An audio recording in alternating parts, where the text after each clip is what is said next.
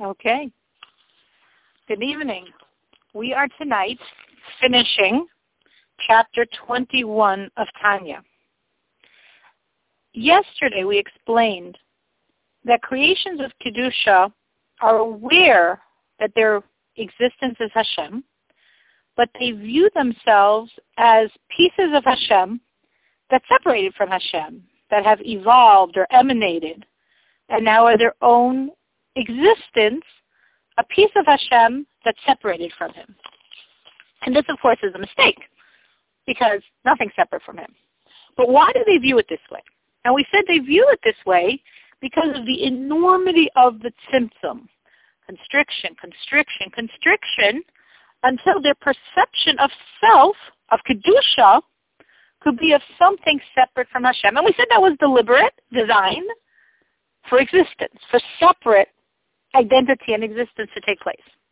What the Rebbe is emphasizing today as the final point of the parak is that all of these concealments are concealing for the benefit or reality of creation, but has no impact on the Creator.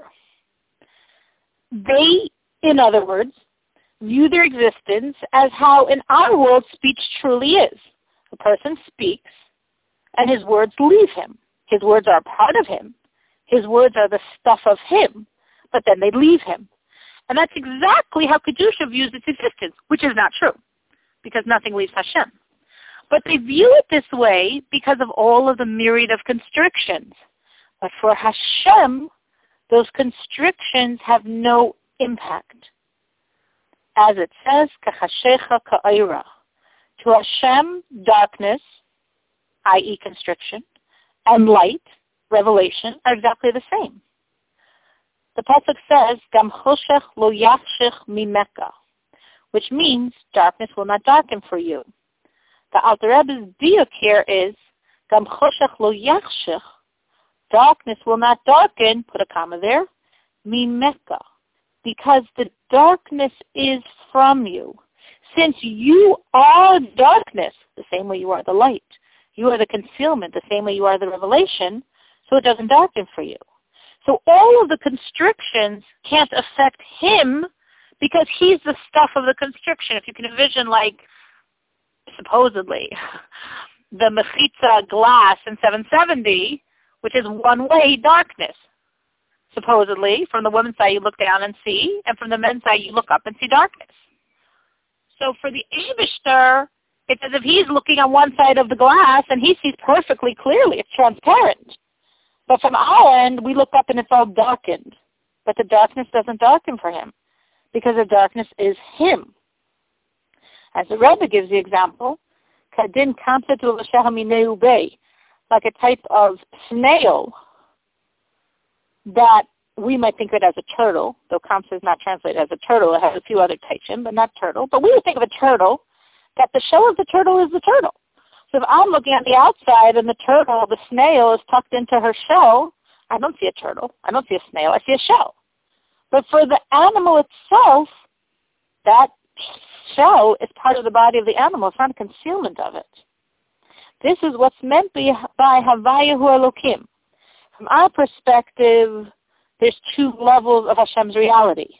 Havaya, beyond nature, Elokim, within nature, constricted, concealed. Havayahu Elokim. From the Eibishter's end, there's no differentiation. It's only for our end there's a differentiation. And that's why Kamakula Kula Chashiv Mamish.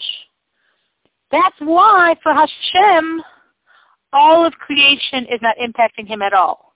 Now, last chapter, we gave this phrase as a key phrase in understanding why creation did not change Hashem. Meaning, creation has no impact. It's just a word. What's a word to self? So creation doesn't change Hashem. Now, after we finish an entire other chapter, not negating what we said before, but probing a little more deeply, everything is truly as nothing to him, meaning because everything is truly him. It's all truly Him. All of the constrictions are meaningless to Him. They're Him. All of creation is an evolution of Him. So since it's all Him, it can't be changing Him. It is Him. And that is Kedusha's reality. In B'ezras Hashem tomorrow, we discuss reality from the perspective of Klippa. Any questions on this chapter? Please unmute yourself, *6.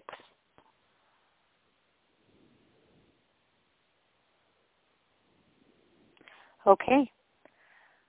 B'ezras Hashem, to be continued tomorrow.